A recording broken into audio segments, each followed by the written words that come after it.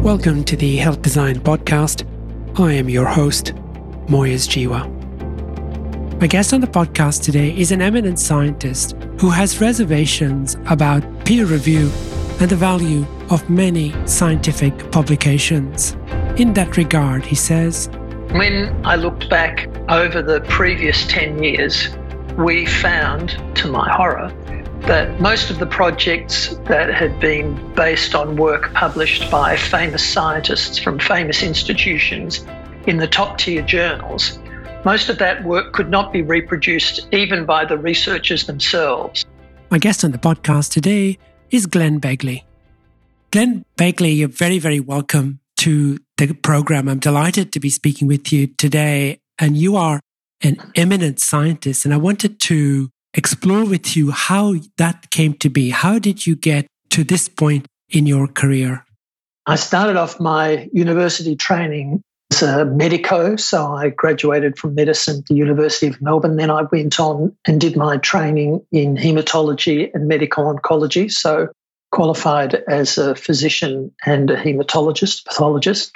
And then I went back to university and did a PhD at the Walter and Eliza Hall Institute of Medical Research. And then that started me on a research career, which I've really continued for the rest of my professional career. I've worked as an oncologist, so looking after patients with cancer, and then for a number of years focused on research with the belief that you can do more in research to influence the outcome of patients than you can doing medicine, treating one patient at a time. Tell us a little bit about your greatest contribution to science, or what you consider to be your greatest contribution to science. The things that I'm most proud of are some of the drugs that have been used by tens of millions of patients. So at least 30 million patients have been treated with drugs that I had the privilege of working on. Drug discovery, drug development is a team effort. So another one of the issues that I'm really proud of is the teams that I've been able to build over the years. So when I say I've discovered and developed a drug, that's only partly true because it's a team effort. And I'm proud that I touched them, but many hundreds of other people were actually involved as well. So one of the mistakes I think we make is believing that a drug or a major research breakthrough is attributed to an individual. That's almost never the case, but we choose to treat scientists as individual heroes like film stars or superstars. But the truth is, it's always a team effort. And one of the things that I'm very proud of is the wonderful teams that I've been able to build. From that perspective, you say that we do treat our scientists as rock stars. And I can think of a number of individuals who, in the course of my career as a scientist, I've observed achieved that status of rock star. The institutions and employers who take these people on and support them in those careers offer them all kinds of rewards for the science that they're leading, regardless of the teams that are around them. And that creates incentives for people to see themselves as the big eye, as it were, in science. Where do you think that comes from? And what do you think is the impact of that on the science that is then subsequently reported?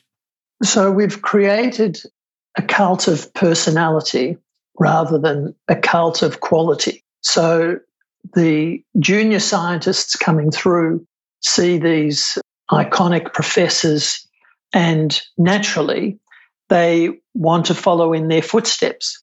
And this is all perpetuated by awarding prizes and so on that celebrate individuals rather than celebrating teams. But the crucial importance of a team is evident in drug discovery and drug development, where truly thousands or tens of thousands of people are involved in getting a drug actually to market. So when we point to one or two individuals and say they were responsible. That's a falsehood, and it further perpetuates the myth that this is something that individuals can do. It's frankly not something that individuals can do. You need a team of experts who have complementary expertise in different areas that when they come together are able to do something truly remarkable, and that is to discover and develop a drug that might impact the outcome of a disease for hundreds or thousands or millions of people. In terms of what it means in the academic environment is that it's an individual that wins a prize, or maybe two or three. It's an individual that gets elected to the academies of science. It's not the team. It's typically an individual who's the principal investigator on a grant. And for them to have won that grant often requires that they've published a paper in one of the top-tier journals. And then if they're successful in doing that, they can be confident that they'll get their next job, or they'll get promoted, or they'll get their next grant. So there is an incentive in place for people to try and get papers published in the top-tier journals, or what are believed to be the top-tier journals, as that secures ongoing funding for their research, guarantees that they'll continue to attract postdoctoral fellows or PhD students, and so on. But sadly, there is no quality metric in terms of research. So it's not about the quality of the work. It's about the number of papers that you've published, or the journal that it's published in, or the number of times that paper is cited. That's what gives scientists currency. It's not the quality of the work. However, if you're interested in developing drugs, if I've got cancer, my cancer doesn't care that the paper was published in one of the top-tier journals. The cancer doesn't care that the paper was cited 1,000 times. That might guarantee the promotion of a professor, but my cancer only cares if the drug actually works. So that's the way that I think about research, not in terms of how it promotes an individual career, but how it can be used as a foundation upon which to build drugs that might actually benefit humankind. But of course, the journal articles and the grants are not determined by individuals. So it's not like there is a vice chancellor of a university or an editor of a journal, seemingly, who decides on the rewards that are going to follow a particular individual. There are so-called peer-reviewed committees. Is that not some kind of protection against the kind of thing that leads to faulty science being published? Scientists often hide behind the charade of peer review. Peer review is a highly inadequate and inept process. So I give seminars on why it is you can't believe most of the papers that are published in the top-tier journals. And work that we published in the year 2012 was based on 10 years of history at a biotech company where I was working called Amgen on the west coast of the US. And when I looked back over the previous 10 years, we found, to my horror, that most of the projects that had been based on work published by famous scientists from famous institutions in the top-tier journals, most of that work could not be reproduced even by the researchers themselves. We were only able to find 11% of researchers that were able to reproduce their work. That is despite the work being peer-reviewed. So I now give talks on that subject to try and help people understand how they should read scientific papers. And one of the examples that I use from a paper that's published in one of the top-tier journals shows a graph where 2.5 mice died at day 45 and another 2.5 mice died at day 55. Now, you don't have to be a biologist to know that you can't have the death of half a mouse. But that paper was peer-reviewed. It was reviewed by the editors of one of the top-tier journals. and it's sadly been cited by the academic community almost 1,000 times, again, giving currency to those researchers for findings that are clearly of no real consequence when you talk about half a mouse dying. So peer review is not a process that is robust and rigorous and guarantees that the work that is published is high quality.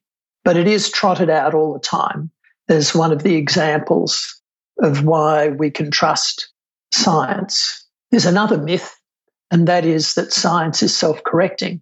And it can be over time self-correcting, but it can take many years. And examples where it is clearly not self-correcting are of scientific papers that were faulty or fraudulent and actually retracted, so they appear in the literature with a stamp on them saying retracted, don't believe any of this work. But even after a paper has been retracted, it continues to be cited and continues to generate fame for the original authors because people don't seem to notice or care that a paper has been retracted. So there are two myths that are very common. One is that peer review protects us from this, and the second is that science is self-correcting. And it probably is self-correcting. Given sufficient time, the truth will come out, but it's not something that happens in the short term. Glenn, who is it that benefits from what is clearly a flawed process? The researchers. So the whole process of incentives is what drives this. So if as a researcher, I'm able to get my paper published in a top-tier journal, as I've mentioned earlier, that will guarantee that I'll get my next grant. It'll guarantee that I get students and postdoctoral fellows wanting to join my lab. It'll probably mean that I get promoted or reappointed. So it's the researchers who benefit from telling a story that may be only partially true or actually even totally incorrect. So this has enormous implications, both in terms of cost. The estimate in the US alone, in terms of what I refer to as sloppy science, costs the US alone $28 billion with a B dollars per annum. And for the rest of the world, the number is probably even greater. And that's not to count the people who might be enrolled on a clinical study that's built on this sloppy, perhaps fraudulent research, and who are offered treatments then that may have little or no hope of actually benefiting them. So it's a system whereby, as human beings, generally, we respond to the incentives that are put in front of us. So if we take highly intelligent, ambitious people who are scientists and tell them that they need to publish papers in the top-tier journals to secure their future, then we'll find ways to publish papers in the top-tier journals to secure that future. So it's really human behavior that we're looking at. It's not as though it's something restricted to scientists. It's just the way human beings respond to incentives that are put in front of them. Yes, agreed. It's human beings who respond to those kind of incentives, but the organizations that incentivize them, why does it happen in the way that you're describing? Well, I think the fundamental problem, the rating agencies, so all of the universities around the world are rated and ranked. So the universities take enormous pride in where they appear on the rating scale, whether it's from Times or whether it's from the Leiden scale. And the ranking that a university enjoys determines whether or not international students flock to that institution. It determines the level of philanthropic funding that the institution receives. So from an institutional point of view, it's critically important to rank highly and outcompete the other universities. It's very reminiscent of the rating agencies that contributed to the global economic crisis. I don't know if you or your listeners have seen the film The Big Short, but there it was the rating agencies who were really complicit, and they rated many of the investments as AAA, even though they knew that they were junk bonds and so on. So the rating agencies rank the universities, and they only look at positive outcomes. That is, the number of papers that are published, the number of times that the papers are cited, the number of Nobel laureates that an institution produces, and so on. But they don't look at things like how many publications were retracted, how many were assessed to be fraudulent. They don't look at things like how many of the professors were found responsible for sexual harassment or mistreating their students and postdocs and so on. So it's only based on the positive aspects with little or no consequences for bad behaviours. So because the rating agencies rank the universities like that, the universities have to ensure that the professors at the institution are doing the very best they can to get their papers in the top-tier journals where they're more likely to be cited. And that then ensures that the institution enjoys success and that the professors enjoy the success that follows both individually because they're able to get their grants and at an institutional level because the institution is successful attracting students from overseas and so on. This is not a new story. I remember hearing similar things when I started way back 20, 30 years ago. Why is it that we tolerate this situation in 2021? You're right, it's not a new story. It's been going on for some time. I think there are a couple of things. I think that the people that trained me in science, that my PhD supervisor and my first postdoctoral supervisor when I was working in the US, could not imagine that this was happening. And when I described it to them, they believed me, but found it very difficult to comprehend because they were people of such high standards, so careful, so rigorous about their research. They assumed everyone else was the same. That's not the case. But so that's part of it. The cult of personality, I think, has shaken the foundation of science because we recognize and reward the superheroes of science without recognizing the importance of quality research. So I think that's part of it.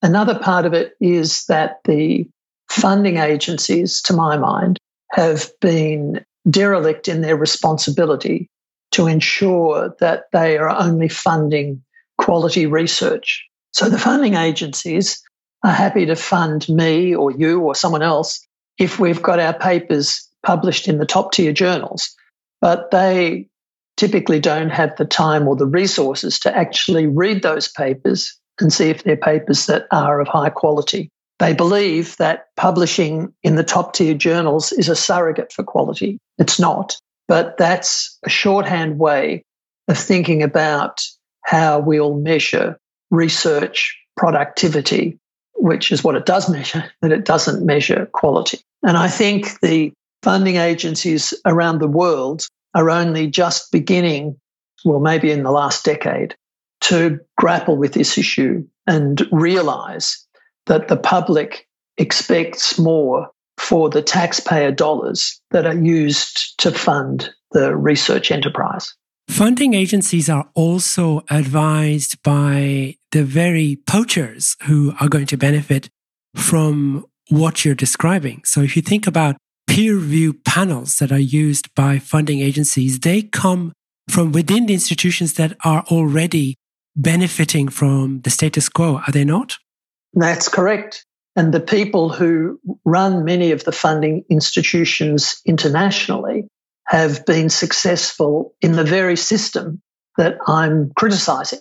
So it's not surprising that they get to the top of the tree and are then reluctant to point out the weaknesses, the problems that are inherent within the system that they now manage and run and supervise. But you're right, the peer review process itself is simply people who also stand to benefit from the very system that they're supposed to be objectively and independently reviewing. The other challenge is that innovation doesn't tend to occur, well, it tends to occur largely at the edges of science. So the Me Too projects that we see funded over and over and over again tend to repeat the mistakes of previous iterations of the same experiments. And yet funding agencies, they're very risk averse. Is that another part of the problem? I think that probably is true. And you've actually highlighted another issue, and that is the reluctance of the top tier journals to publish what they think of as a negative result. So we describe a result as positive or as negative. Now, what that really means is if it's positive, it means I like the result and it supports my favorite thesis. If it's negative, it means I don't like the result and it might actually be contradictory to what I want to believe. But by using those labels, we're not actually describing the science. And I believe we learn more from a negative result because that should cause us to challenge the hypothesis, challenge our core beliefs in a particular system. And an experiment that's done properly that yields a negative result, that is one that I don't like, but that should cause me to go back to the drawing board, actually teaches me more than an experiment that generates a positive result. But the top tier journals are very reluctant to publish something that's negative. They would much rather have a flashy story that gets everyone excited than a story that refutes core hypothesis. So that's another issue. It's very hard if I've done an experiment really very well and the conclusion is very clear, but it falls into that category of negative results. It's very difficult to get that published in a top tier journal, even though it's probably more valuable than the flashy results that get people excited but may be completely wrong, but that will more readily get published in one of the top tier journals. So where to from here? If you're a young scientist and you want to do useful work and you're driven by the passion for the science, you know that it's going to be expensive. You know that you're going to need resource in order to take your ideas forward. Mm-hmm. And yet, in order to do that, you're going to have to sell your soul to a system that you know offers perverse incentives to limit your horizons, at least your scientific horizons. Where to from here? So I think most importantly, young scientists can't be trapped into the same system that their principal investigator has signed on to. So I've had the privilege of speaking to young scientists all around the world. And when I ask them why they went into science, it's typically because Uncle Harry had a heart attack or Auntie Myrtle had cancer. And that was very motivating for them. So they went into research to try and do something important in terms of heart disease or cancer. I think it's crucially important that people never lose that sense of vision. Why did they do it in the first place? They didn't go into science to publish a paper in a journal like Nature. They didn't go into science to try and make sure they became professors with 20 or 30 students in their lab. They went into science to try and do something to benefit humankind. And so I think it's critically important that young scientists remember that. They didn't go into science to impress me, didn't go into science to impress you. They went into science because they had some vision for themselves. And that's critically important that they retain that and don't change it for something else, although many of them, their colleagues may do so around them. I think the other thing is it's important to have a sense of humility because science is, and certainly drug discovery and development, is not something that is easy. And more times than not, you'll be humbled by the results that you discover. A number of times in my career, my most favorite idea has been proven to be wrong. Well, that's humbling. But if you can't accept that, you'll continue down the path trying to prove that your idea, which I was in love with, was actually right, even though it's clearly not the case. So I think it's important to maintain a sense of vision and to maintain a sense of humility, because what we're trying to do is something that the world has never done before. And so we will make mistakes. We will generate results that we don't like, but those results will force us to rethink and force us to challenge our own ideas and hypotheses, even if we love them very dearly. How do you hold on to your integrity when you're working in an environment where, on a daily basis, you see the evidence of the kind of thing that we've been talking about in this conversation? Well, I think it's tough. And I think it's especially tough for young scientists coming into organizations. Science is about skepticism. It's about challenging everything. Regardless of who said it, it's still something that can and should be challenged. So institutions need to do their part to try and help young scientists find a voice. But even within a laboratory, it's critically important that a young scientist can challenge the principal investigator and hold them to account, and vice versa. Not in a rude or offensive manner, but we're not challenging the individual, we're challenging the data. And when people put a piece of information down on the table and say, this is my data, well, that's where we should begin. It's not your data. It's not my data. It's data. It's a result. And it doesn't belong to you or belong to me. It's either right or wrong. And we should be very serious in the way that we address and dissect that, rather than taking it personally as though it's an idea of mine that's being challenged. The institutions have a responsibility to try and make sure there is an environment where young students, postdoctoral fellows and so on can honestly, openly, transparently challenge data. Agreed. I think the challenge, however, is for senior supervisors who see their apprentice who could make a difference and who has got the qualities that you're talking about, has the integrity, who is determined that the data tell the story and that the data doesn't get in the way of a good story, as it were. How do those people supervise folk in a way that allows that to happen without it being seen to be counter to the goals of the institution, which is, as I've heard said at interviews, to be number one in Australia or wherever it happens to be?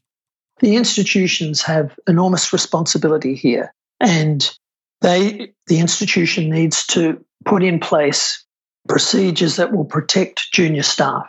So the sorts of things that institutions should be doing, and very few, if any, do, they should have random audits of laboratory notebooks so that any principal investigator can suddenly find that the department of the institution that's responsible for data integrity has come into the lab to review all of their lab notebooks unannounced to see whether or not the sorts of things that I'm saying I'm doing are actually being recorded in the lab notebooks. That would be one thing that could happen. Another thing the institution should be doing is putting in place individuals who are mentoring the students and postdoctoral fellows, and to whom the students can turn for advice and guidance outside their own lab, for advice and guidance in terms of how they should deal with problems. Institutions should take responsibility for those senior investigators who treat their students badly, who are not open to rigorous scrutiny, who are shutting down discussions related to the science and so on. And those senior people should lose the privilege of training students and postdocs. So the institutions really have to take this much more seriously.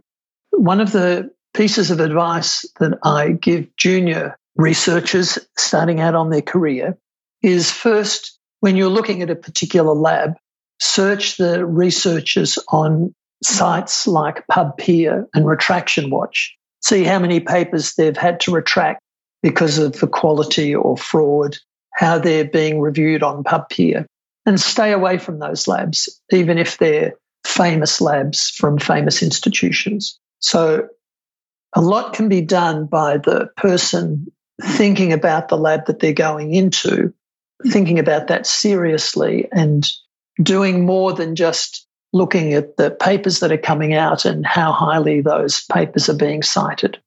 Many of the people who've been listening to this conversation today are patients with rare conditions or patients who have a chronic condition that relies on the very science that we've been discussing today. What do we say to them? Who is protecting their interests today while we go about getting our house in order?